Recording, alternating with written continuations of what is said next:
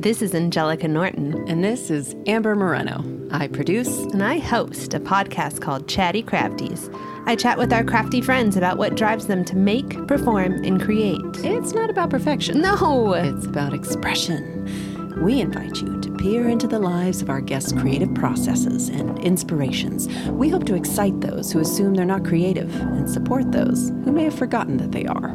Honestly, I just want to celebrate and absorb their creative energy to try new things, so it won't sound so daunting for me to, sew a swimsuit, tell a story on stage in front of strangers, or get back into painting. So find us at chattycrafties.com for a new episode every Wednesday. Thanks for listening. Now go make some art.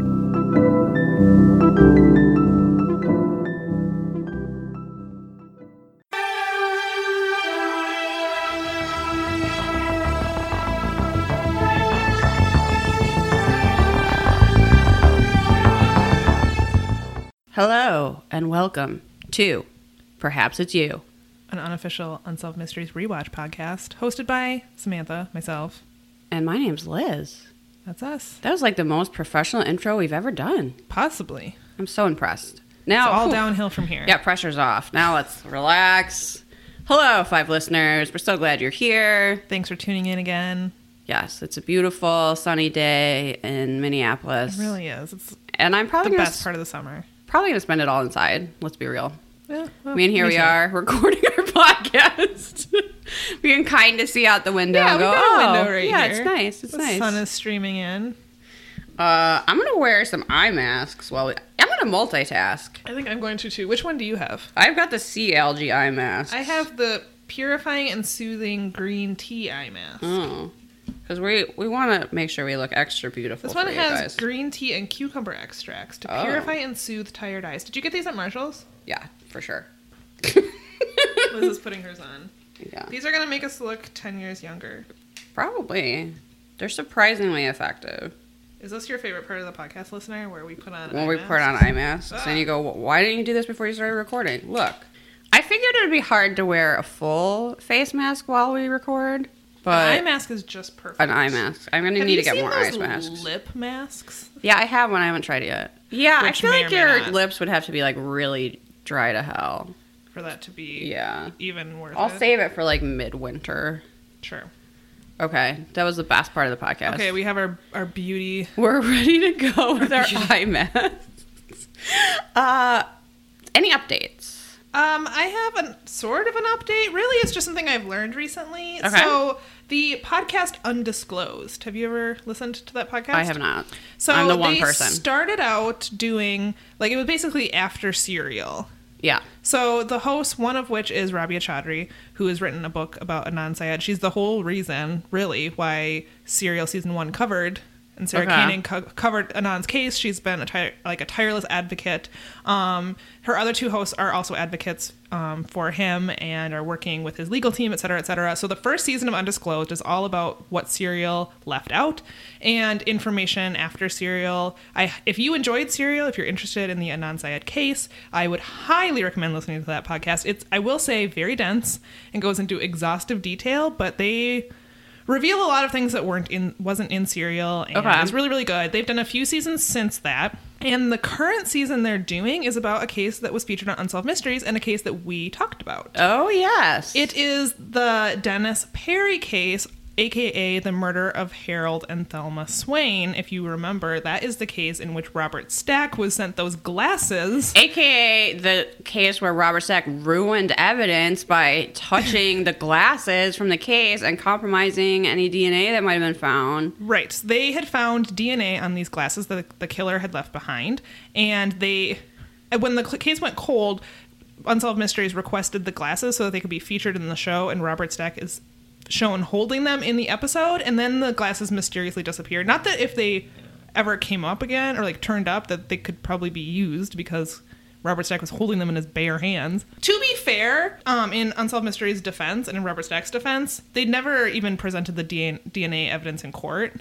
So Also, just whether or because not they it- had the glasses or not, it didn't really matter because the defense team sucked. So But also, just because a TV show asks for evidence in a murder case doesn't mean you have to send it to them. yeah, And with no, way of getting it back for like no follow-up. What? I know. And I have not listened to the season yet, but I am planning on it because I think that's a really good podcast. It's really well done. I'm interested to see how they cover it because in previous seasons of Undisclosed, they have covered cases that are being actively, are active on appeal with like organizations like the Innocence Project, etc. Right. And they're sort of investigating and helping that effort. And if I recall from the Unsolved Mysteries episode, Dennis Perry took a deal to avoid the death penalty in which he promised he would never seek an appeal, so he was stuck in prison for life. So I'm not sure if they're just shedding light on it or if there's actually something that can be done. Maybe they are advocating for clemency or something like that, or a pardon. Who knows?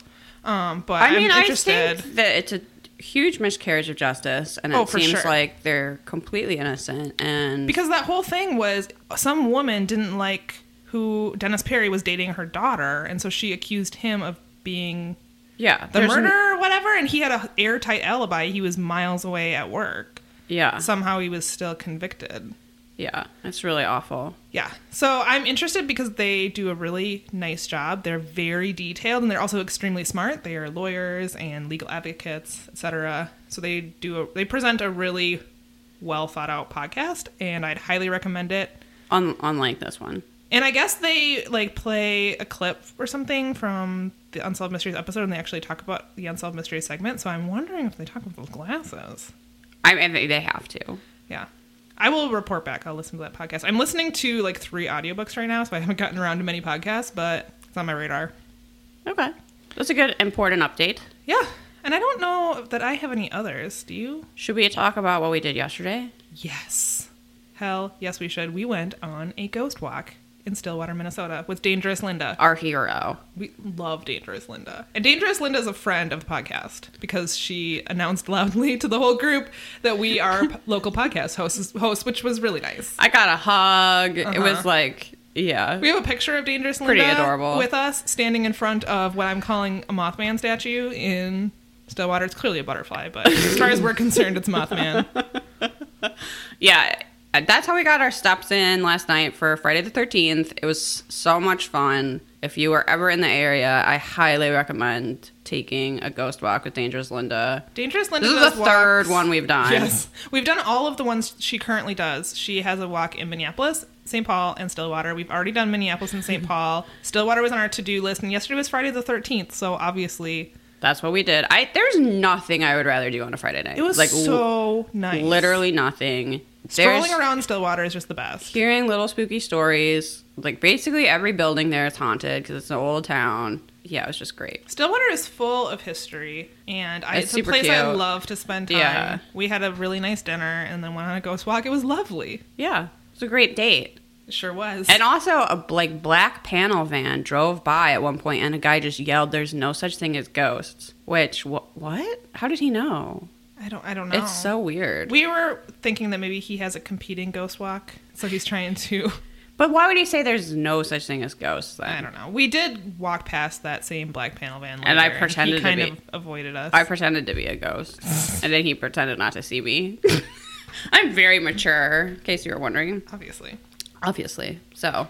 Yeah, that was super fun. Highly recommend. Oh, yeah, it was lovely. I wish I was always going on a ghost walk or cemetery tour, basically. What a great way to get exercise, really. It really is. Walk around to hear about ghosts. Yeah. And Dangerous Linda researches the most interesting stories and facts that I've never heard of. Yeah, she really, does her due diligence. Mm-hmm. She talks to mediums. She's, going through old records. She tries to find out if someone reports a haunting, she tries to figure out who might have died that would be that ghost and who would be still connected to that place, and it's really cool. Yeah. Is that it? Is that all we have? I don't really have any. What episode are we on? 15. Yes. Season 2, episode 15. If you were following along on Amazon Prime, though, I know at least earlier this week, European Amazon workers were on strike for better working conditions. Power to them. Yeah. Hope they prevail. If you are in the U.S., you work for Amazon, maybe you should go on strike too. Because everything I've heard about working conditions is appalling. So thanks for nothing, evil overlords. Except Unsolved Mysteries, I guess.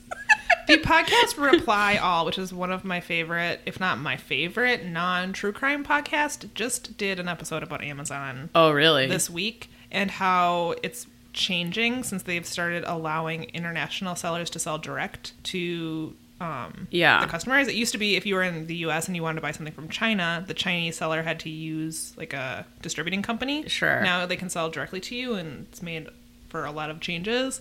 And yeah, they talked about fake reviews and all kinds of different things, and it's really interesting, and I highly recommend listening to it. It depressed me a little bit because a lot of us, myself included, really rely on Amazon to sort of like grease the wheels of our lives. Like, it just makes your life so much easier. And I just know that I can buy almost anything on Amazon, and it's getting to be where there's more and more fake stuff and scams and Interesting. on Amazon, and yeah, it's kind of a bummer.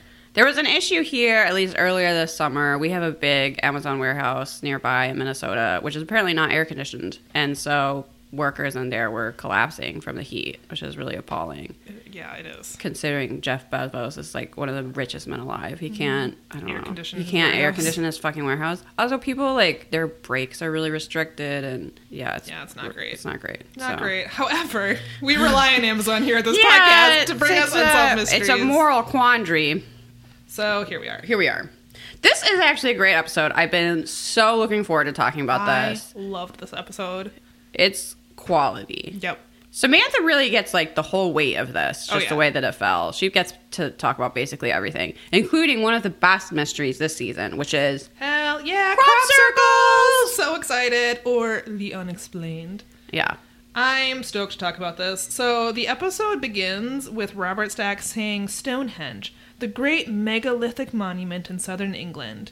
He says that Stonehenge is only one of several huge monuments scattered across Britain, and that these puzzling formations have baffled scientists and laymen alike. Have you ever been to Stonehenge? I have. Did you enjoy it? Yes, I did. I went many years ago when you could actually like touch it, which I don't think is true anymore. And actually, when I was there, this is when I was in middle school, so I don't know, mid-90s. I bought a like booklet on crop circles. Oh. And I gave it to a boy.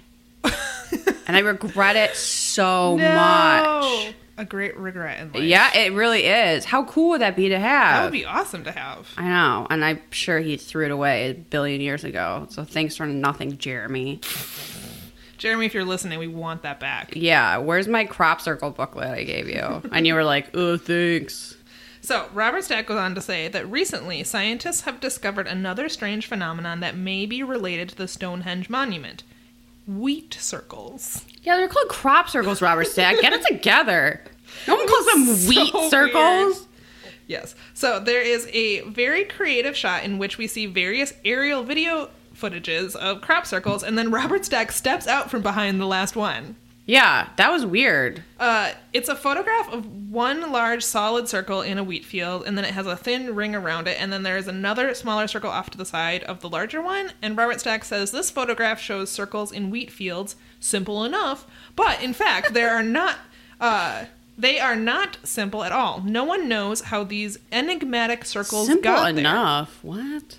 Yeah, I don't. What this reminds me of is, you know, on Fixer Upper, they put that giant photograph of the old house in front of the, like, remodeled house. And then roll it. Yeah, and then I just always go, how much did that cost? Robert Stack walks out from behind this giant crop circle photo. Where's that crop circle photo? I want it. I know. That would be great. We to could have hang that it up hanging- right here. It's a perfect spot for it. So... It's so weird to be wearing these eyebags. I know, mine's drying out a little bit. I'm going to have to take it off in a second. Okay. All right. I feel more beautiful, though. Moisturizing the wrinkles away. So, Robert Stack calls this the most intriguing unsolved mystery of the century. Okay. I mean, Maybe. it's pretty solved now, but... So, 95%, according to Robert Stack, of the circles occur within 30 miles of Stonehenge. And then the rest of them happen near other megalithic monuments. My apparently. reaction to that was, Britain's not really that big. Wouldn't they, like, have to be near one of those monuments? I mean... Maybe that's a very naive reaction, but I was like, I think that's not really related. There also just happens to be a lot of farm fields around Stonehenge. Yeah. So I feel like that's a correlation, coincidence. causation. Yeah. So Robert Stack asks, are they caused by whirlwinds? Yeah, I thought that was a weird theory. Who knows? It's not the weirdest theory, but we'll talk about that later. No, it's not. Next, we go to Charity Down, a farm 2 hours away from London. In the early morning hours of June 15th, 1988, Chris Wood, who is a 37-year-old farmer, is out driving his tractor through one of his wheat fields. The reenactment of this is very foggy, so don't know how he saw anything, but apparently, just after 7, he was startled to see something in his field that he'd never seen before. A huge circle had appeared in his field. Yep. Unsolved Mysteries interviews him, and his title on the screen is just tractor driver. Like, okay, pretty sure he owns this big farm, but I guess we can call him a tractor driver. I loved all of these farmers. Oh my god, yes. This was like just this snapshot of England. Yeah, it's really, really English. It's extremely. It's very tweedy and knit, and there's little caps and... Many a farmer standing in front of his stone little cottage. Yeah, oh my god, so or beautiful. Barn. I really. There's like really it. like nothing more beautiful than English countryside. It's like so green and lush, and not like our farm. I don't know. It's much different. The vibe is much different. So anyway, he says that it was amazing how the crop was laying so perfectly on the ground. The stalks had not been broken. All of these farmers get 5 out of 5 rubber stacks for fashion. Hell yeah. There was also an incredible unibrow that one of them had. The unibrow. Who was that? I don't know. One of the farmers. I'll have to go back and look. And I'm sort of wondering if he should be MVM. We've done most valuable eyebrows before. Yes. So we could do it again. Last episode turned into, we didn't do a most valuable mustache. We kind of did a most valuable mullet. Yes. Check out that post on Instagram because that is an impressive mullet, let me tell you. So Robert Stack says that the circle in Chris's field has never been explained, and in the last 12 years, more than 750 crop circles have appeared, some of them as big as 100 yards in diameter. So the question is, how did the circles get there? And we next see aliens. A series of witnesses to this phenomenon. So there's a man by the name this is of what I was talking about. Busty Taylor. Uh-huh. He has the unibrow. I don't know. I think I was distracted by his name. One of these men, there's like a montage of different farmers talking about the circles that have appeared in their fields. Yes. And they're all ridiculously English and quaint. And one of them has a very serious unibrow. It could be Busty Taylor, who is an aerial photographer. The first circle he ever saw was in 1985, and they show us the footage of the crop circle. It is a circle with a bunch of slightly smaller circles all around it. We see Joffrey Smith, a farm foreman who came across a circle while he was harvesting a cornfield. I guess I don't know if it's Jeffrey or Joffrey, but it's spelled like how I imagine Joffrey is spelled. Not our Joffrey, but this cute English farmer. Sure. He says that there was no damage to the corn. It was simply flattened. Ian Stevens is a truck driver who has seen several circles in his travels across Britain. Simon Brown is a farmer wearing a very cozy-looking sweater. He has experienced circles ranging from 5 meters to 15 meters. He describes a neat, perfect pattern spiraling out from the center. I wrote 8+ for Simon, and I assume that was for the sweater. The sweater looked so cozy. He again tells of the flattened crops not crushed. So Richard Andrews is interviewed for the show. He is a, quote, circle investigator / dowser. Mm-hmm. Which I assume is like dowsing rods? Yeah. Are those real dowsing rods? I know a surveyor who swears that you can use them to find underground pipes. Don't know if it's true. People who believe in dowsing rods very seriously believe in them. I think people get results, but I don't know. I don't know how you use them in your circle investigating, but he just has maybe 2 jobs. He's like, oh, I douse to like find wells or whatever, sure. And also I investigate crop circles. Which, can that be my job? Investigating crop circles? Yeah. I mean, that sounds nice. Yeah, but I feel like the market on that is really closed. Yeah, I think so. It was booming in in this segment. Yeah. So, Richard Andrews describes going out the night before and seeing nothing but a perfect field of growing corn, and then waking up the next morning to find a perfect circle has appeared out of nowhere. Because aliens. Mm-hmm. Mm-hmm. I'm not saying it's aliens, But it's the It aliens. would be aliens. Robert Stack says that the circles are never cut. They are pressed down in a swirling pattern. And the crop is not damaged and you can still harvest it. I'm assuming he means the crop outside of the crop circles, because I don't see how you could harvest the crop within the crop circles. They're very adamant that the crop is just flattened down It's and just, not like, hurt. perfectly laid down. So I'm assuming somehow you could still harvest it, but Robert Stack made the claim that it continues to grow and you could harvest it normally. Maybe that's true. I don't actually know anything about farming, so who knows? all right. There's never unusual footprints and no tire tracks are found. Then we see a bunch of aerial shots of crop circles. The patterns vary from simple to intricate. We get a lot of footage of crop circles, I will say.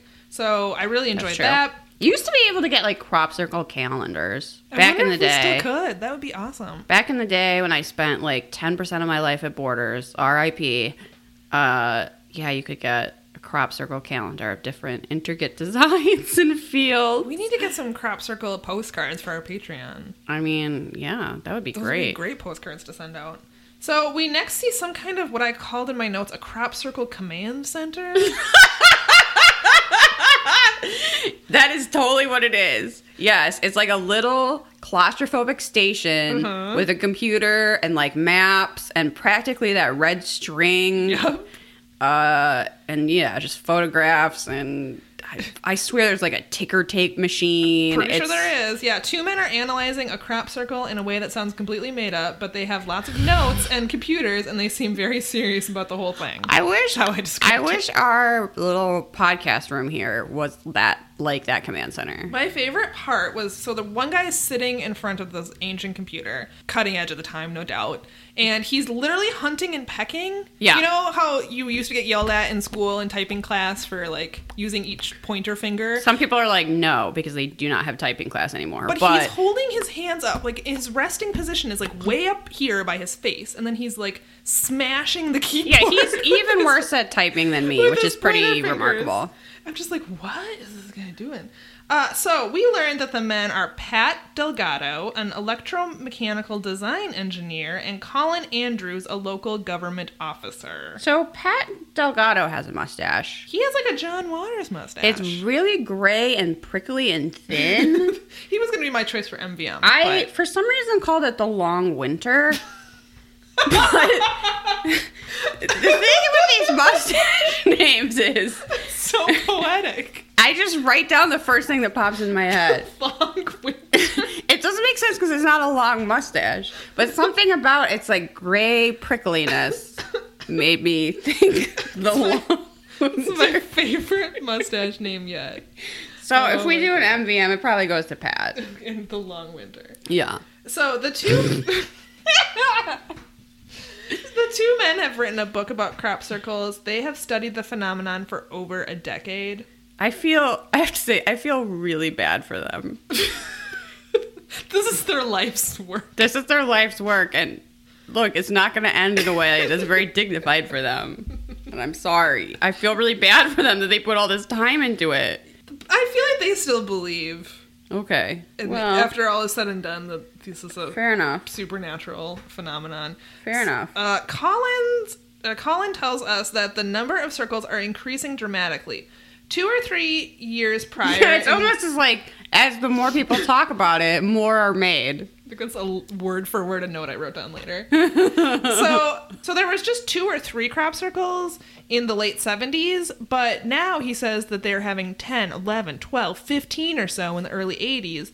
And then the previous year, they had a huge spike in the number of circles. There were 98 in just 5 months. And then the current year to date, they had 274 crop circles. 28 in one field alone. Uh-huh.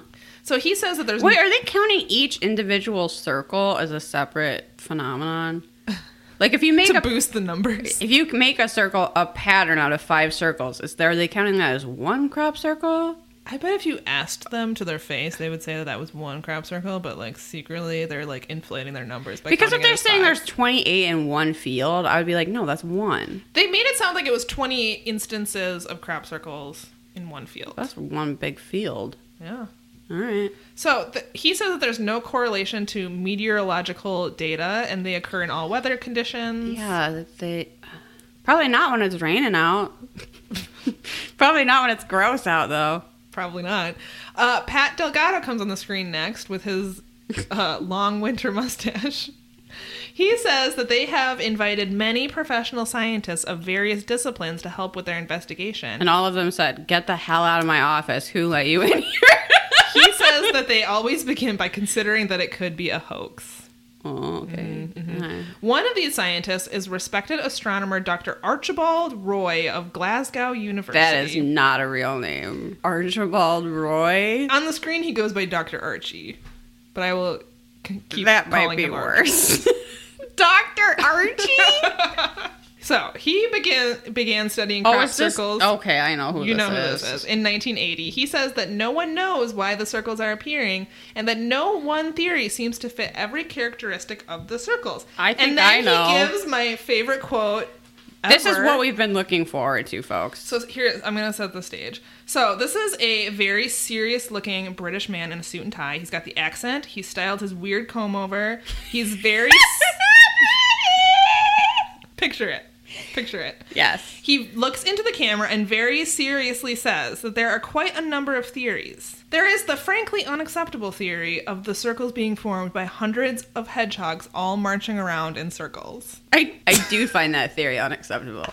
I mean, adorable. Can you imagine? I wish it was true. Okay.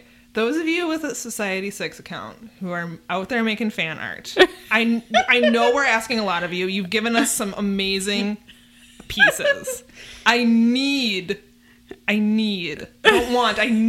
something that I can put on a t-shirt that is tiny hedgehogs marching in a circle making a crop circle. Hundreds.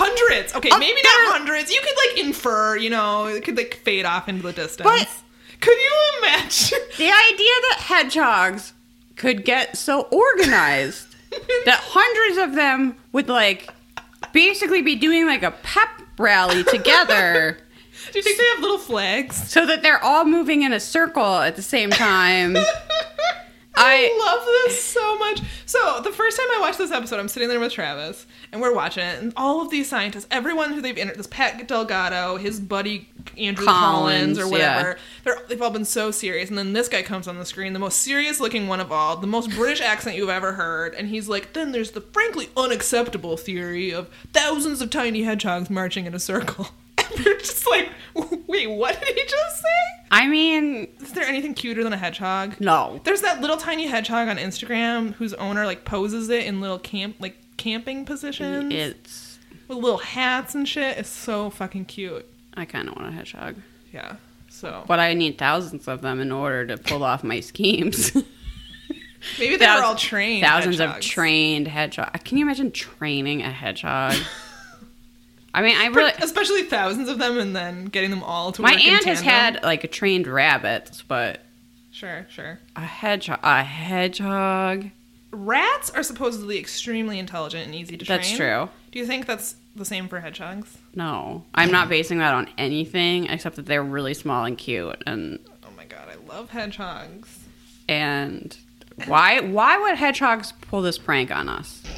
Why would hedgehogs be like, you know what would be fucking hilarious? If we go into old man Mick Farmer's field and walk in a circle. And create these very intricate patterns. Yeah, they're like spaced out from above. Who came up with this theory? Do you think Dr. Archie himself? I mean, it is unacceptable. I wonder if someone said that to Dr. Archie as a joke and he like Took it doesn't seriously? get jokes. Possibly. That's actually my theory, is that he was in a pub and he told someone that he's researching crop circles, and the guy was like, oh yeah, I know what causes those, thousands of hedgehogs. And then Archie was like, well, that's frankly unacceptable. I want to have a drink with that person. And then that whoever they person, are. yeah, is just having a laugh. So Archie If you floats- had a hedgehog, what would you name it? Maybe Wolfgang von Snowden. That would actually be a great name for a hedgehog. This is my hedgehog, Wolfgang von Snowden. Not Dr. Archie. Probably not Dr. Archie. Kind of creepy. Yeah. So, Dr. Archie floats some theories that he apparently thinks are more acceptable than the hedgehog theory. I'm a hedgehog truther. I think it is the hedgehogs. I want it to be the hedgehogs. Yeah, that's the truth. If only. They're busy hedgehogs, too. Like 270 crop circles in 1 year. Well, I'm assuming people think they're different hedgehogs, not like one team of hedgehogs that goes all across Britain. Making Millions of hedgehogs out there. Just, I guess. That's why this theory is frankly unacceptable. That's why it's probably very precise whirlwinds. yeah, so Dr. Archie says that they could be flying saucers, maybe the footpad marks of a UFO. Sure. That's why they're different all the time. Downdrafts from helicopters. What helicopters are landing in these fields? Who knows? And Secret government helicopters, maybe? Sometimes I the don't know. pattern is like not a circle, it's like a key shape. Maybe it's the helicopters. They like hover in the field. A little hatch opens up below the helicopter. All the hedgehogs fall out. Or it turns out that UFOs aren't driven by aliens. They're driven by thousands of hedgehogs. Yes. People haven't even looked into that, have they? Think about it. Think about it. Think about it. So Hashtag facts. UFOs might be manned by thousands of hedgehogs. maybe. Prove they're not. Yeah, you're going to have trouble proving that because it makes no sense. So, and then of course there's a theory that they could be formed by whirlwinds, which I think they mean tornadoes. Or, and he doesn't give a lot of credence to this theory, but they could be hoaxes. By Yeah, humans. he was like, well, it's obviously not hoaxes, but that's what some people think. And I went, Yeah, so Dr. Archie says that while it is reasonable in his opinion to surmise that these are simply hoaxes because they look so artificial, he doesn't think that the hoax theory can be held very strongly because there are so many crop circles and it would simply take too many people too much time. Listen, Dr. Archie, I have some bad news for you about people with a lot of time on their hands. yeah, there's a lot of people. Like, why are we making this podcast Yeah. right now? We've got too much time on Example our number one. Also, you know who has a ton of time on their hands? Thousands of tiny hedgehogs. Exactly. What do they got to do? Nothing. Nothing.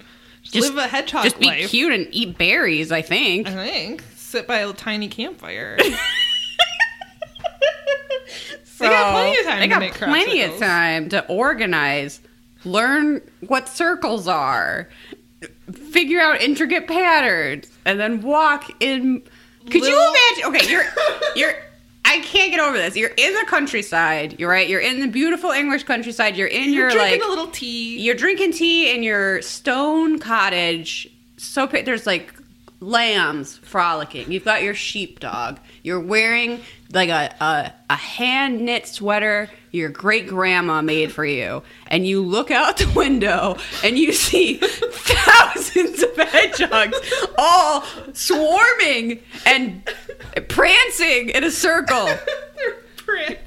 Well, yes. Oh, I'm picturing the same person sitting, the porch of their cottage, sipping their tea, and then just like one hedgehog kind of starts walking past, and then all of a sudden there's just a line of hedgehogs, and they all just march, just a single file line past this person's house. They're like, wait, what? And they're just like sipping their tea, watching this. It's like Peter Rabbit. It's like Peter Rabbit gone horribly wrong. Except with hedgehogs. Except with hedgehogs. I can't remember that farmer in Peter Rabbit. Oh. That's always like chasing the animals out of his garden. It said it's thousands of hedgehogs. He just gets swarmed and it like runs over his body. Well, He's there just- can't be any witnesses, Liz. He's just left for dead. Hedgehog murder. They just poke him with their tiny spines. I'm picturing them rolling up into little balls and like throwing each other at this man. I don't know how else a hedgehog would murder you. They have little catapults and their buddy jumps in it. And Yeah. I am at the part where I wrote down Simon has no lips. See, I was not paying that close of attention. I didn't notice Simon's thin lips or anyone's unibrow. Samantha, you're missing all the gold. So next they show what appears to be a bunch of people attempting to recreate a crop circle by stomping around a field with just They their got feet. the military to do this. Well, yes, that happens as well. Yes, Robert Stack tells us that as a part of a televised experiment, British military personnel attempted to create a crop circle, and Liz can barely contain herself. This footage is hilarious. Like, they're taking this very seriously. They're taking it very seriously, but they're also doing a terrible job. It's awful. It's a group of people and they're just walking in random, just milling about, The stomping hedgehogs their would have feet. done a much better. Yes, they were not organized at all. At one point, it looks like they were attempting to lay the crop down with they were using a rope. Yeah, they had a spike in the center, and then they had a rope going out. So they were trying to make a perfect circle. But they were using the rope to lay stomping, and then pushing it down with the. And I was like, you need a board. Hello, you need a board. Yeah. And it seems like what probably happened is at first they were all very organized. And they're like, okay, we're going to do this in a systematic way. And then when it didn't work very well, they all just panned out and They were were just like, I'm gonna stomping do their this. feet. One guy's on his hands and knees pushing the corn with his hands. It's like, guys, come on. This is why we need hedgehogs. If you want a job done right, call the hedgehogs. Not the military. Not after this ridiculous display. So Pat Delgado says that when something mechanical is used to create a crop circle, it is evident. There is damage to the crop. He says that he can walk into a crop circle and know right away whether it was, quote, mechanically made, a hoax, or what he calls naturally created. I don't know how you can claim something is naturally created when you don't know what created it. Also, when it's a perfect circle. Yeah, It's like a perfect design in the middle of a field. He goes on to say that when they examine a naturally created crop circle, the portion of the plant that is closest to the ground, quote, must be softened, bent over, and then hardened up again. Yeah, I wrote down softening and hardening the plants. What? He is definitely guessing about this. I don't think that he has actually any evidence that prove that the plant was softened, laid flat, and then hardened. Also, that's not how plants work. I don't understand. That's not a thing. This is how you know that this isn't true. Is that the explanation for it is so complicated. Yes. There's no way a plant is How softened, are the hedgehogs bent, softening these plants? and then hardened again. That's just no. There's a simpler explanation that's way too complicated and it doesn't make any sense. And also, Simon has no lips. So Robert Stack says, so if it's not a hoax, what is it? No, it's a hoax. Why But is that Liz, just if being? it's not- Why is that just being dismissed? They're acting like it being a hoax and it being made by hedgehogs are equally possible. It's here's two things it's not. It's not made by hedgehogs and it's not made by humans. Here's what it could be. Whirlwind, aliens, helicopters. Liz, the plants have been softened. We have evidence. What does that mean? So next we get the story of Pat and Jack Collins, a married couple who saw strange lights over some farmland near Stonehenge. Jack describes a disc with lights around it. Pat exclaims, "Good gracious, whatever could it be?" She's so adorable. They're a really cute couple. Colin Andrews, the crop circle researcher, says that the same night, listen to this, you guys, that Jack and Pat saw the clustering of light, a quintuplet set of circles appeared in a field just a few miles to the east. A few miles? And then, Liz, listen to this. It's not even in the same place. A similar formation was found a few days later to the south. Oh my god. Suck it. Literally, they're just like, oh, this happened, and then a crop circle appeared miles away. Dun dun dun. When in a time when crop circles are cropping up every night.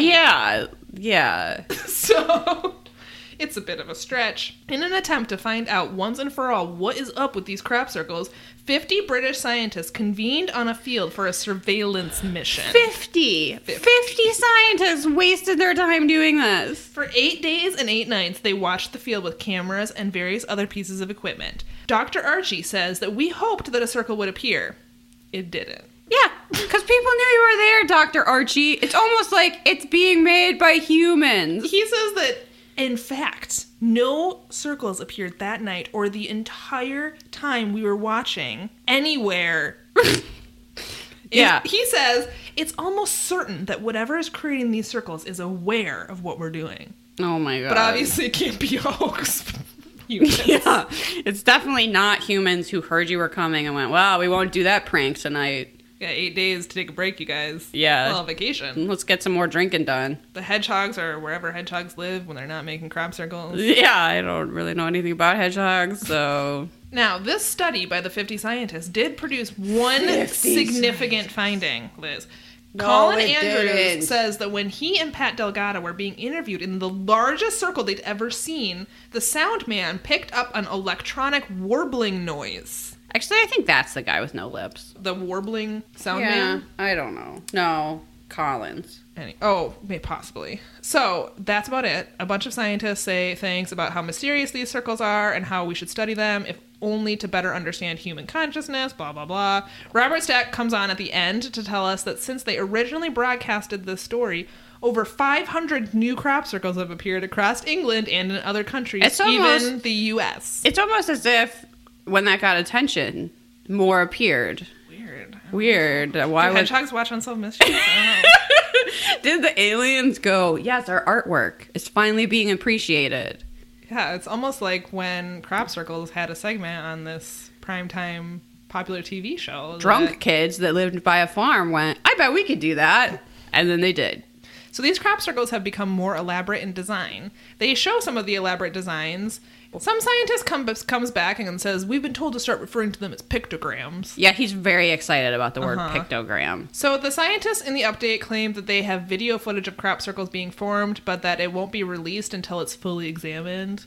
Yeah, because they see some drunk kids laughing in the footage and they don't want to admit it. We are told that botanists examining the cellular structure of plant samples removed from crop circles have found that the crystals inside the plant, typically random and cloudy, are clear and deliberate when it's taken from a crop circle. How did hedgehogs make that happen? Listen, hedgehogs are more powerful than we thought.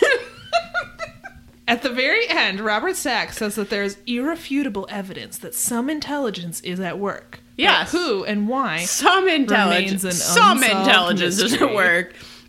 Some intelligence. Not like a lot of intelligence. But some intelligence is involved. But in the update, we learned that 2 men from Southampton, England, confessed to creating the crop circles after a night of drinking at a local pub. Which, duh. Obviously. I feel like, everyone listening to this has watched a History Channel documentary about crop circles where they see, like, the board that people use to do this with like, a string attached, and all you have to do is step on the board. Yeah. And go around in a circle. You put, like, a pin in the middle, get a long string, however wide you want to make your circle, and then you just start in the middle and you spiral out, and boom, you have a crop circle. Yeah, I am constantly on the show referring to weird specials Fox made in the 90s, but as they were trying to come up with more X-Files related content, and they definitely had one where they were like, some people say crop circles are a hoax, we don't believe it, so we hired these 2 guys to see if they could make one and trick these experts, and it was like super easy. Yeah, it's way easier than you think. I will say that some crop circles are like freaking works of art.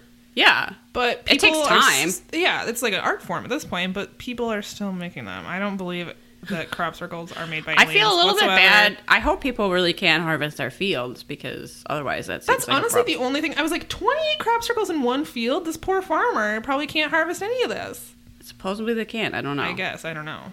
But, yeah, it took them, like, way less time than they thought to make that crop circle with the board and the string. And especially if you're doing 200 in 1 year, you probably get real good at it. Yeah. Also it's probably not all those 2 dudes, because then other people heard about it. And it's like a viral challenge. Sensation. Yeah.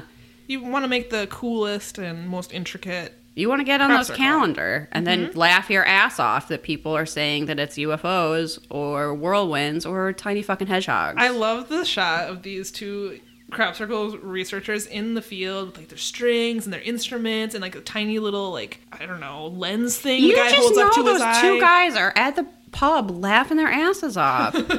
Yep. They're like, oh, those scientists are at it again, another round, ha ha ha. Yeah, I know. So I do kind of feel bad for Pat and Andrew. It seems like they devoted their retirement years to researching crop circles. I'm sure they still believe. I'm pretty sure they probably do, because we do get another update after the first one that says like people still believe that they're too intricate to be made by humans or whatever. Except that now that it came out that these 2 guys were doing it, there's not really crop circles anymore. Yeah. Because it's not fun anymore. Yeah.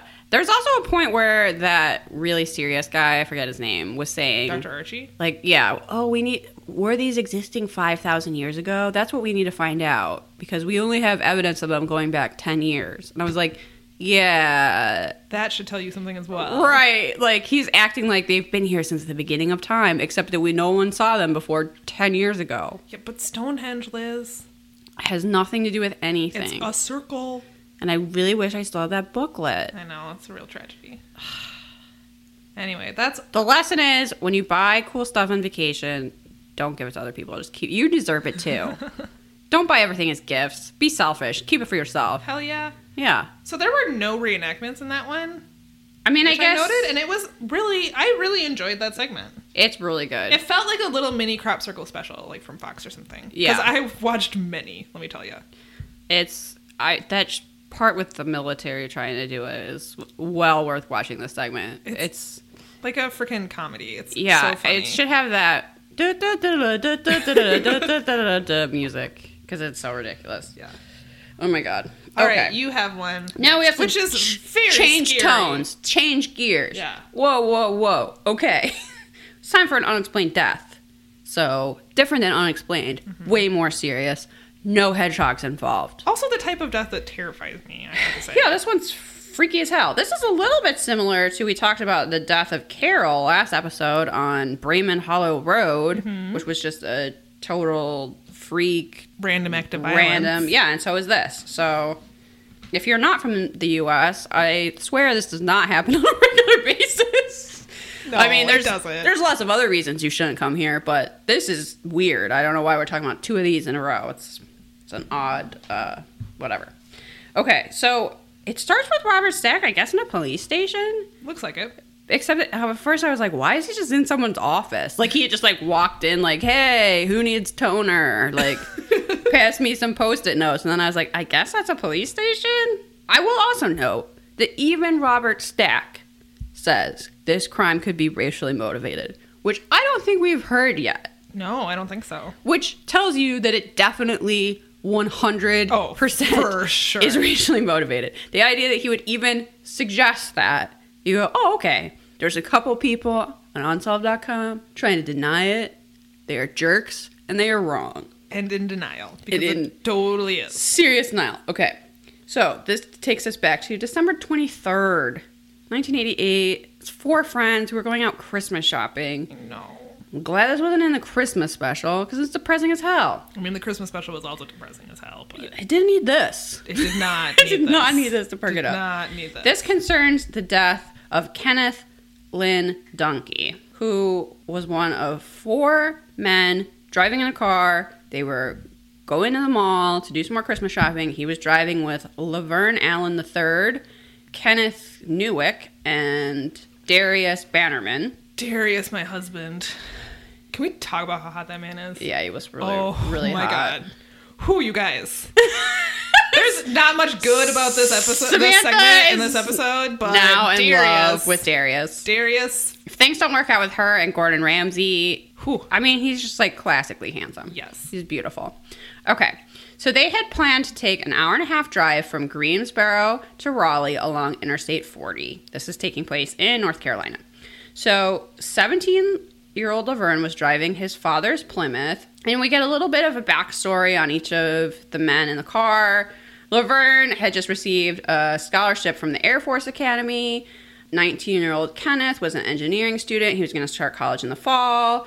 The other Kenneth had a scholarship to a local college, and then his cousin Darius, who Samantha's in love with, was a high school basketball star. And they had all been close friends for years. So they're driving along Interstate 40, and they're passed by a witness, Grady Alexander. Who's hilarious. Yeah, he's really, really funny. And seconds later, this guy notices a blue Monte Carlo speeding past him, following these men in the Plymouth. And he notices that the car that's speeding, this blue Monte Carlo, has Georgia plates and then a man and a woman in it. And they don't say this on Unsolved Mysteries Wiki, but his response to this is clearly he's not a fan of Georgia, and he immediately goes, "Oh, Georgia redneck," because the guy has like wispy hair that he keeps describing as greasy, and he notices the Georgia plates, and he's already waved at maybe Kenneth, I don't remember. He's already waved at one of the men in the Plymouth. So he like notices their car go by, going at a normal speed, and then this Monte Carlo speeds past them, and he was like, "Who the hell's that?" Who's and this then, Georgia redneck? Yeah, and then he's like, "Oh, I see." Right? Like it confirms all his suspicions he already has about Georgia. I love that we're all, maybe not like this specific, but we're like all guilty of judging someone that we see in another car based on all kinds of things. Okay, I'm going to totally stop and talk about something that actually really, really relates to this podcast. Let's hear and I it. cannot believe I have not brought this up sooner. Oh my God, I'm excited. Mac invented a car game to play in the car where, based on the vehicle, the license plate, and any bumper stickers it may have, you have to guess whether or not the driver has a mustache. It's called, Does he have a mustache? Very creative. You have to take in that, information you have about the driver and then stereotype it and decide. How good are you at this game? We've gotten pretty good. So what are some indications that the driver might have a mustache? Okay, I'm going to say Mac is pretty good at this. You have to really consider, like, the make and model of the car. Okay. You have to consider the political leanings that are suggested by the bumper stickers. Mm-hmm. Sometimes they're very contradictory. Sometimes someone has a bumper sticker for NPR, but also the NRA. And you have to go, would that person have a mustache? I love this game. We will play this game on our road trip to the Mothman Festival.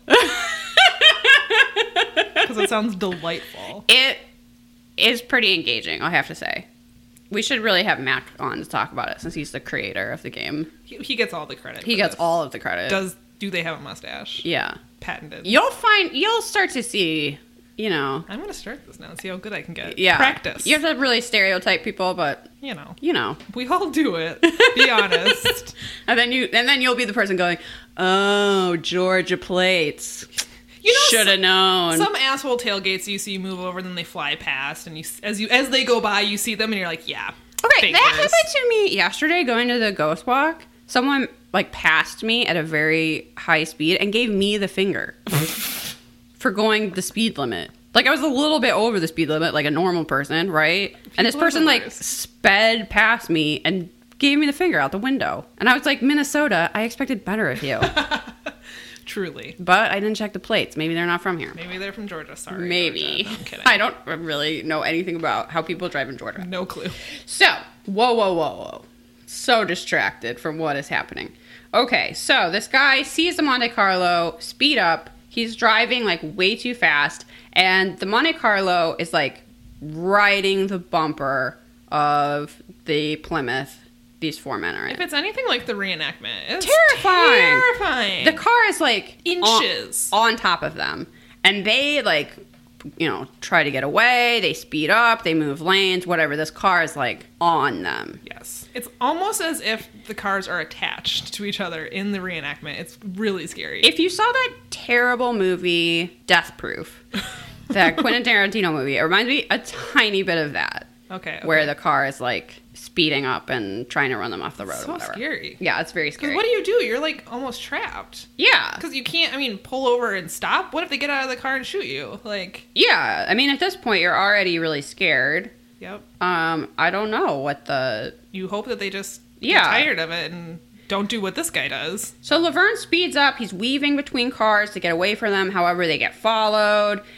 Darius notices that the other driver has an angry and kind of crazed look on his face. They're just scared of his facial expression. Oh my God. If this person actually looks anything like the sketch they show at the end, this is straight out of a freaking nightmare. Yeah, it's horrible. Literally like Slender Man or something. His face is so scary. It's gaunt and just creepy. Chinless. Yes. And very odd. So the Monte Carlo's driver went around to the side and sideswipes the Plymouth. He then gets behind them and hits them again on the back of their vehicle. And after being struck from the back several times, Laverne loses control of the car, and it goes off the side of the road, flipping over and landing in a field. And the reenactment of the car flipping, scary. Well done by Unsolved Mysteries, whoever did that. But maybe it was the same guy that blew up that church. No, it was too well done. Okay, so that witness we talked about earlier, Grady Alexander, he like pulls over. The authorities are there in minutes. One of them is trapped in the car for like half an hour. Several of them suffer severe injuries. One has his leg amputated at the thigh. Ken has a fractured skull and a broken leg. Darius gets a broken wrist and facial injuries. Unfortunately, Ken Dungy is pronounced dead at the scene. Yeah. Ugh, it's so sad. There's several witnesses to the accident, and one of them describes the Monte Carlo pulling to the side of the road, stopping, the man and the woman in the car getting out, seeing how bad it is, and then just getting off and speeding away. And one claims they were, like, laughing. So they would like to speak to the people in the car. It doesn't seem like this is taken... What Unsolved Mystery says is this seems to be a racially provoked incident. However, it doesn't seem like the police are treating it that seriously, because they say there's not proof it was done intentionally, despite all these witnesses. What?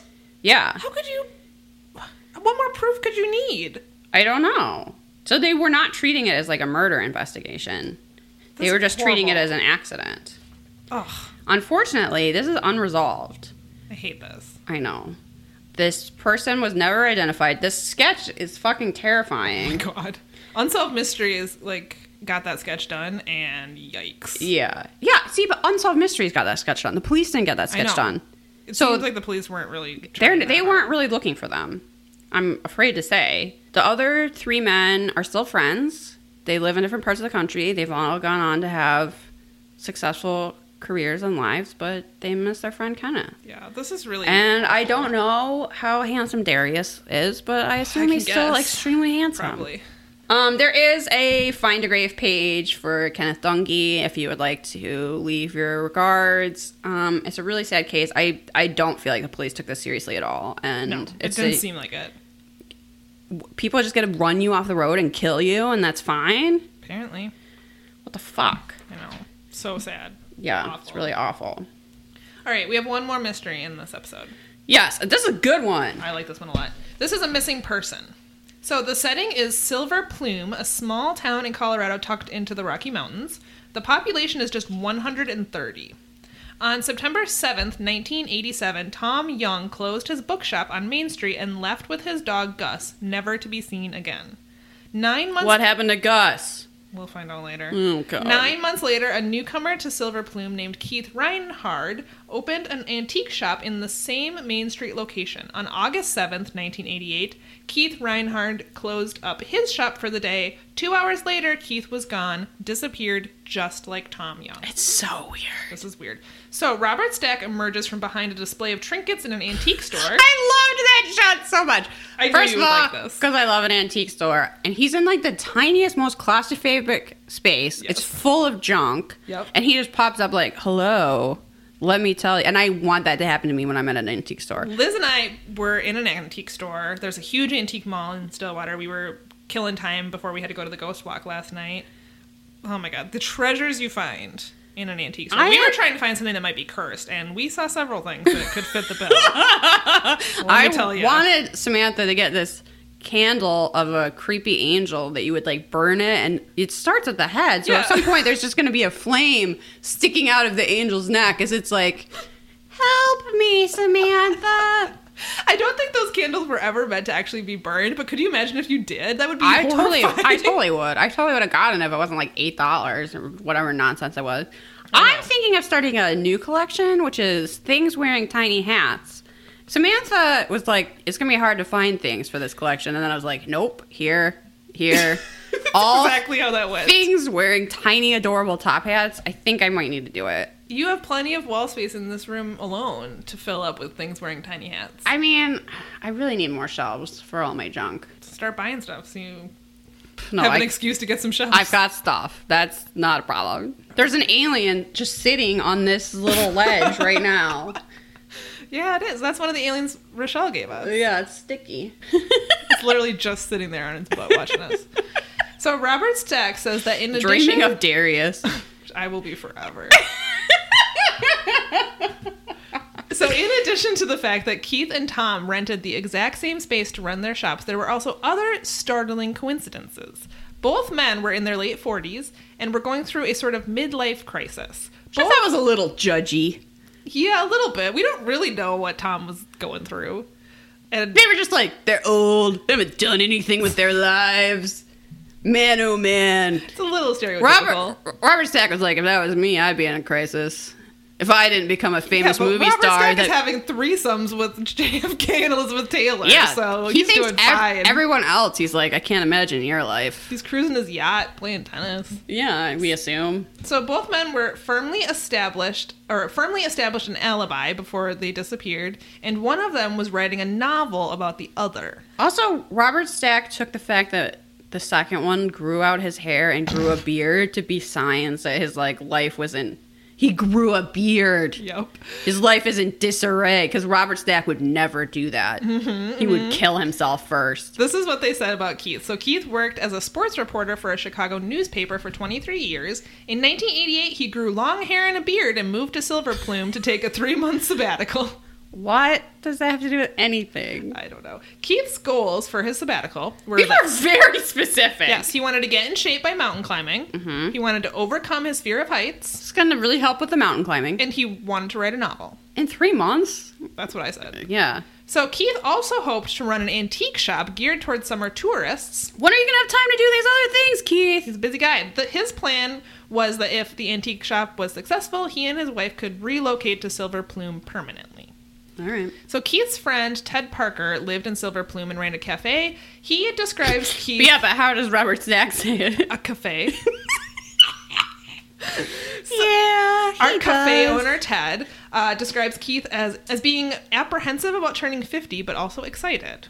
He was Okay. in Silver Plume to finish out his 40s in a way that he had always dreamed, said Ted. Like having a beard and running an antique shop Sure. and going mountain climbing. Wanted to become a mountain man, I guess. Yeah. So Sven Who doesn't have that Reinhard, dream? Keith's son, he had a mustache mullet combo, but his mustache was average. I Is would this the say. son? Yes, I literally called that mustache the sun. the son. It's very full and blonde. It was very full and blonde. So he says that Keith felt that he didn't have much time left to be young. Okay. I guess he didn't. I guess. I guess we all don't. Time's a ticking. Grow those beards, Grow everyone. those beards. You don't have much time left. You want to be like Wolfgang von Snowden? Grow those beards. That was a fake beard, though, wasn't it? Yeah, I think so. Listen, if you can't do it, Fake beards. there's fake beards out there. Look. Right there. Wolfgang von Snowden. There's one right there. So, in Silver Plume, Keith became obsessed by the unexplained disappearance of Tom Young. I would too. People in town wanted to talk about it all the time. It was a close-knit place, and they all knew and liked Tom very much. And he's just vanished. I know. And he used to work in the store that you're in. Right. Wouldn't you want to find a clue? I would think. Ooh, that reminds me of something. Yes. Samantha's like, Liz, let's get on with the show. No, I need to tell this story about how I once took over a lease from a coworker who had moved in with her boyfriend, and it lasted 3 days. What? Did you find clues? I was convinced I was going to find a clue of what happened. And did you? No, but I found out later what it was. What was it? Pornography. Oh. Okay, sure. I was really hoping there was like a finger or something. Because I was like, how can you be with someone for years, move in together, and then it only lasts 3 days? It turned out it was like a lot of pornography. Oh, okay. I was gonna say, I mean, that's not that. I know. I guess it depends on who you are. Yeah, But it maybe was a very, unhealthy amount of pornography. who knows? It was a very anticlimactic end. I was hoping it was like a human ear. That would be a much better story. So yeah, Tom's disappearance was a complete mystery, and Keith was very interested in it. He decided to base the novel he was writing on Tom Young. The main character in Keith's novel was a guy named Guy Gypsum, Which is a terrible fake name. who was a composite of Tom and himself. Tiffany Reinhardt. That's the fakest, stupidest name. Is Guy Gypsum. Is it dumber than Wolfgang von Snowden? I can't even answer that question. They're both pretty bad. My mind just exploded like that meme. Tiffany Reinhard, Keith's daughter, says that her father became obsessed with the disappearance of Tom Young. She believes that Keith was trying to live the story, and she thinks it is possible that her father wanted to feel what it was like to disappear so that he could better write about it. On July 31st, 1988, 10 months after Tom disappeared, 2 hunters on Republican Mountain, just 1.5 miles. My least favorite mountain. I know. The jokes we could tell about Republican Mountain. Republican Mountain. Yeah, well. It's just 1.5 miles outside Silver Plume.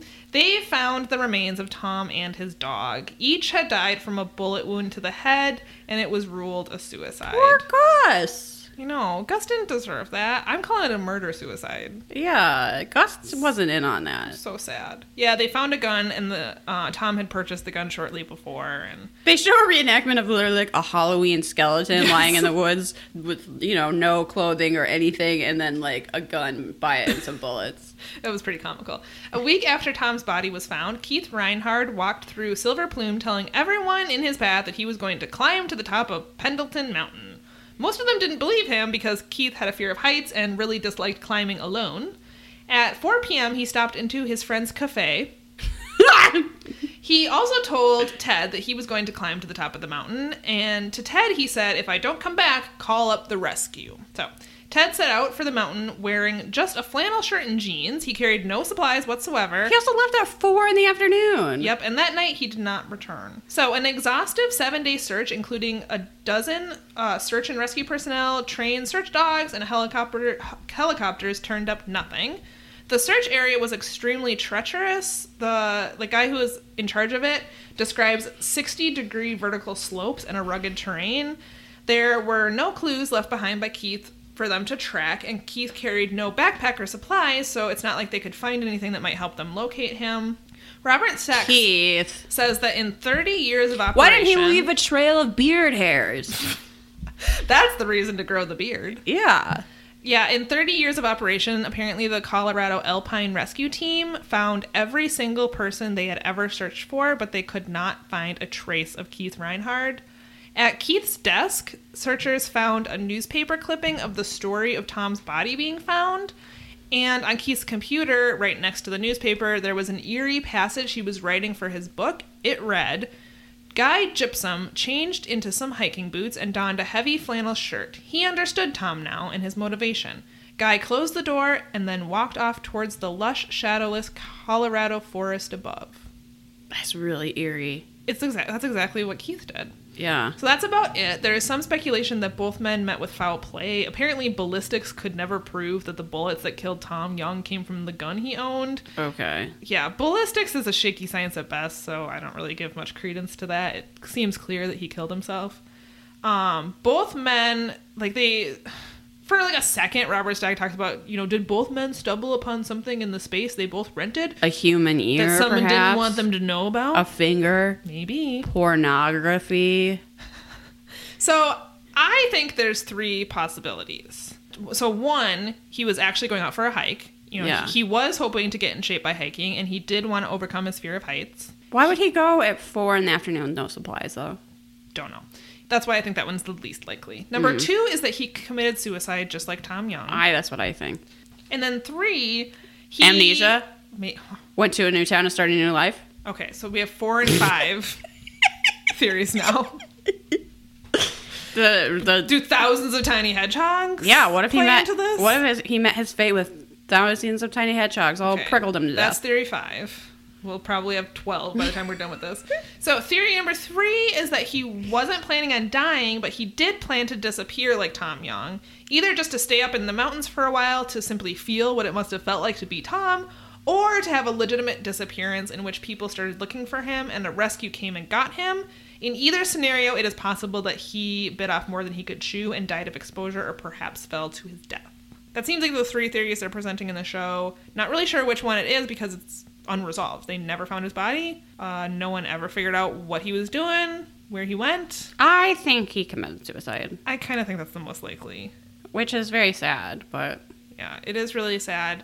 And the passage in his book could have been That's why I think Basically, that. a And I realize suicide note. that it's fiction and you can't always do that, but just given the circumstances, that's what I would lean towards. I think personally. that's probably the most likely scenario. So I mean, he did grow that beard and he was having a midlife crisis. And he was trying to do way too much on a sabbatical. Yeah, you just spend some time relaxing if you're going on a sabbatical. Yeah.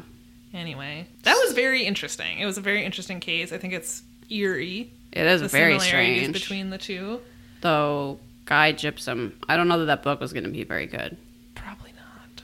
but maybe that's why. Maybe. That's why he just walked away. He was like, "This book's terrible. I'm done." Maybe he has amnesia. Maybe. Maybe he's Maybe living- he started over in a new town with a better antique store. Possibly. We'll never know. Should we rate this episode? Yes. All right, mysteriousness. Pretty damn mysterious. Very mysterious. We have this driver, Monte Carlo, Georgia redneck incident. Who's that guy? Who's that guy? He's literally described by witnesses as ugly, which I've never heard before.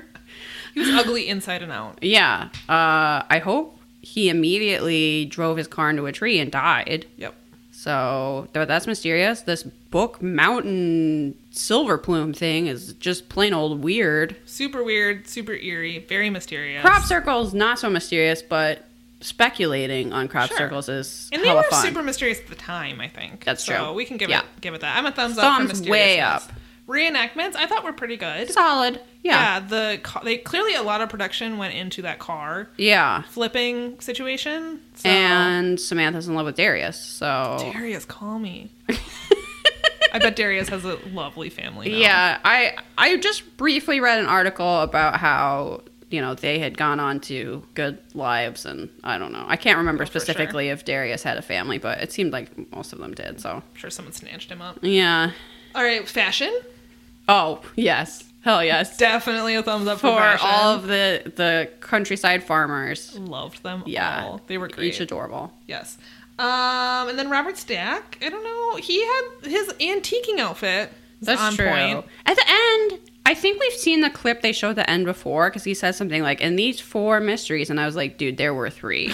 I didn't even notice that. That is inaccurate information. I will say about that shot of Robert Stack in the antique store, like everything in that shot is the same color. Yeah, it's weird. The walls, the trinkets, Robert Stack's outfit is all this like beige. Yeah, it's very beigey. Very weird, very one tone. I don't know. I'm a sideways maybe Yeah. for Robert Stack. Okay, we can give this episode a possible 5 out of 5 Robert Stacks. I would give it 4 at least. I think it's definitely a 4, maybe a 4.5. Yeah. I really liked it. it's really good. I liked it a lot. So that's that. Are you coming at us with a recommendation? I actually have some recommendation updates this time. Nice. I'm going to have some updates on things we have recommended or talked about in the past. Okay. Number 1, I want people to be aware that there is a Forensic Files podcast. What? It is not like this podcast with us yakety yakking. It is just the audio of Oh, Forensic yep, Files, yep. which is what some people wish this podcast was, but it's not. If 'Cause you this fall is, asleep to Forensic Files, this is exactly what you need. yes, that's why I'm bringing it up. If maybe you're at work and you wish you could watch an episode of Forensic Files, but boom, listen to the podcast. If you're having trouble falling asleep, the voice of the narrator, Peter Thomas, will lull you into a peace. It doesn't sound true because it's about gruesome murders, but oh man, it works. So there's that podcast. I think it's like officially by the Forensic Files people, which is why it exists. Okay. If you've ever fallen asleep to Forensic Files, you'll know you really don't need to see what's on the screen. Everything is in the narration. What's on screen, once you stop looking at it, you'll realize it's mostly just like stock footage of people looking through microscopes and stuff. Pretty It's much. very rarely necessary. So you can just listen to the audio of that. Super nice.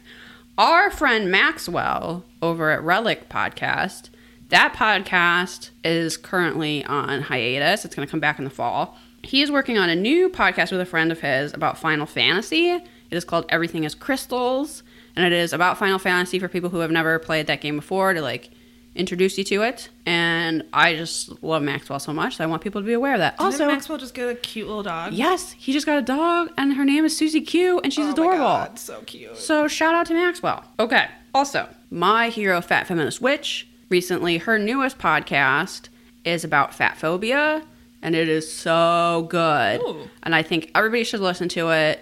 It's not particularly witchy. It is more about how the impact of fat shaming on people and the negative impact that has on your life and how that's actually like worse than any health problems that you might associate with people being fat and the ramifications of that. It's very powerful. It's very moving. She cries. I started tearing up. Like, it's definitely worth listening to. That's I awesome. recommend that to everyone. And she talks a little bit about that new AMC show, Dietland, Okay. in that too. Oh, I had talked about the Denton Welch book, In Youth is Pleasure. Yep. And how that would be the best summer reading and how I was jealous of everyone that hadn't read it yet. So because I recommended that, started reading another book of his, Maiden Voyage. And he's only got 3 books. Oh, so, okay. This is like, you got to take your time. You got to savor it. He died young due to his injuries from his bicycle accident. So tragic. Oh. And I've been reading that, and I'm really enjoying it. So if you like In Youth is Pleasure, basically this is like a follow-up to that. They're all based on his life. Sure. So this is like events that would have happened after that, and I'm loving it. Then, drugstore makeup update, Oh. which is that I got these L'Oreal lipsticks. They smell like chocolate. These Was that what you were wearing last night? liquid lipsticks? No. The colors that I ordered kind of make me look like a zombie. That's not necessarily a bad thing. But they apply really well. They stay on fucking all day. You gotta like Okay. scrub it off. Okay. But more importantly, Samantha, smell this. Oh, I want to eat it. It is the best thing I've ever smelled in my It life. smells so good. I've been wearing them, even though I don't really like the way they look on me, because, You can just smell that all day. yeah, like as it dries, it's right on your nose, and you just go like, oh, it smells like the best chocolate mousse. It smells delicious. It smells so good. So I don't think I did a good job picking colors for me. Yeah, that color I can But- not imagine wearing on my lips, but It kind smells of makes so me good. look dead. But these are the Les Chocolat Infallible Pro Matte Liquid Lipsticks from L'Oreal. They're like $10 each, which, it's not. It's a little pricey for drugstore, A little but pricey, but man, oh man, does that smell good. Man. They do wear really well, so just, I don't know, get a color that actually works for you, unlike me. Sure. That's not like a real recommendation. It's somehow try to smell this. I don't know. If you are a person that uses, Oh, speaking of L'Oreal, beauty blenders to apply your foundation, yeah. which work really good, they're like $20. For a sponge. It's L'Oreal crazy. has one that is just as good, and it's like $7 maybe. Yeah. And of course you can wash them and use them for a long time. Get one because you will think, honestly, it's so good. Don't get those Real Technique garbage sponges that Do are they hard as rocks. always have at Marshall's? Yes, get the L'Oreal ones. They have different sizes. I like the pink one. It has a pointy end and then like a rounded end. It's perfect. Oh, there you go. Yep, I love those. All right, those are my recommendation updates for today. And also, we talked about Dangerous Linda, so boom, boom. Hell yeah. I'm recommending a Netflix show that I find delightful Ooh. and I absolutely adore. It Ooh. is the Netflix original show Nailed It. Travis wanted to watch it, and I'm like, okay, maybe one episode. I laughed hysterically throughout this whole thing, and I can't stop watching it. It is so funny. The host is the funniest person, honestly, Nicole Byer, and then her co-host, Jacques Torres, I think is how you pronounce his name. He's a French chocolatier. Hilarious. And then they have a special guest in each episode. So here is... Why aren't I a French chocolatier? Oh my god. Doesn't that sound like the best life? It really does. In almost every episode, they show pictures of chocolate he's made, and it looks delicious. I'm just gonna smell this some more. So, home bakers who have a poor track record in the kitchen seek redemption and cash in this series. In each episode, 3 contestants try their hand at recreating edible masterpieces. The projects don't always turn out great, but whichever amateur baker comes closest to the successful dessert by the end of the episode takes home $10,000. They take like viral Sure. baking Amazing, beautiful Yes. cakes and like in one episode, I know you've seen this where you make a cake and you use Kit Kats to make a little pool, like around so the cake turns into a pool, and then you have like chocolate in the middle and like little animal characters, like they're Okay. taking a little mud bath or whatever. They tried to make that, so they have this like smaller contest at the beginning. And one was they had to make donuts that look like pirates, things like that. okay. And then they have like the final challenge, which is usually a gigantic cake, like Cake Boss style, like intricate. Once it was a volcano. They look so complicated. Once it was a shark. That was literally like the head of a shark and it had a surfer in its mouth. These are impossible. Stuff like that is so hard to make. Which is why they choose them, because then Yeah. hilarity ensues when people try and recreate them. They get the recipe, they get like a little bit of help, but the point is technically who can make the closest representation of the whatever it is, but the actual point of the show is who can make the worst because it's so funny. And they purposely pick people who are not very good at baking. One of my favorites was this episode where they had to make the Cinderella cake. I think I told Liz about this one.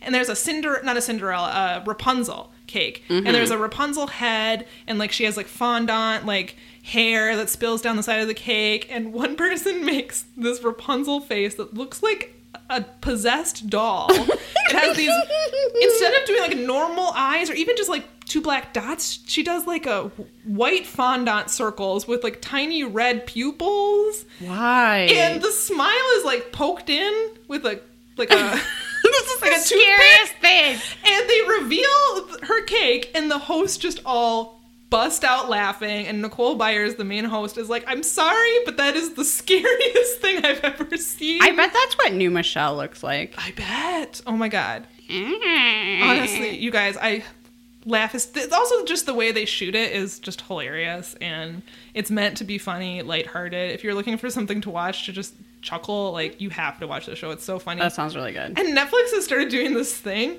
where, I don't know if they do this with all their originals, but there's no credits at the end. It just like rolls into the next episode instantly.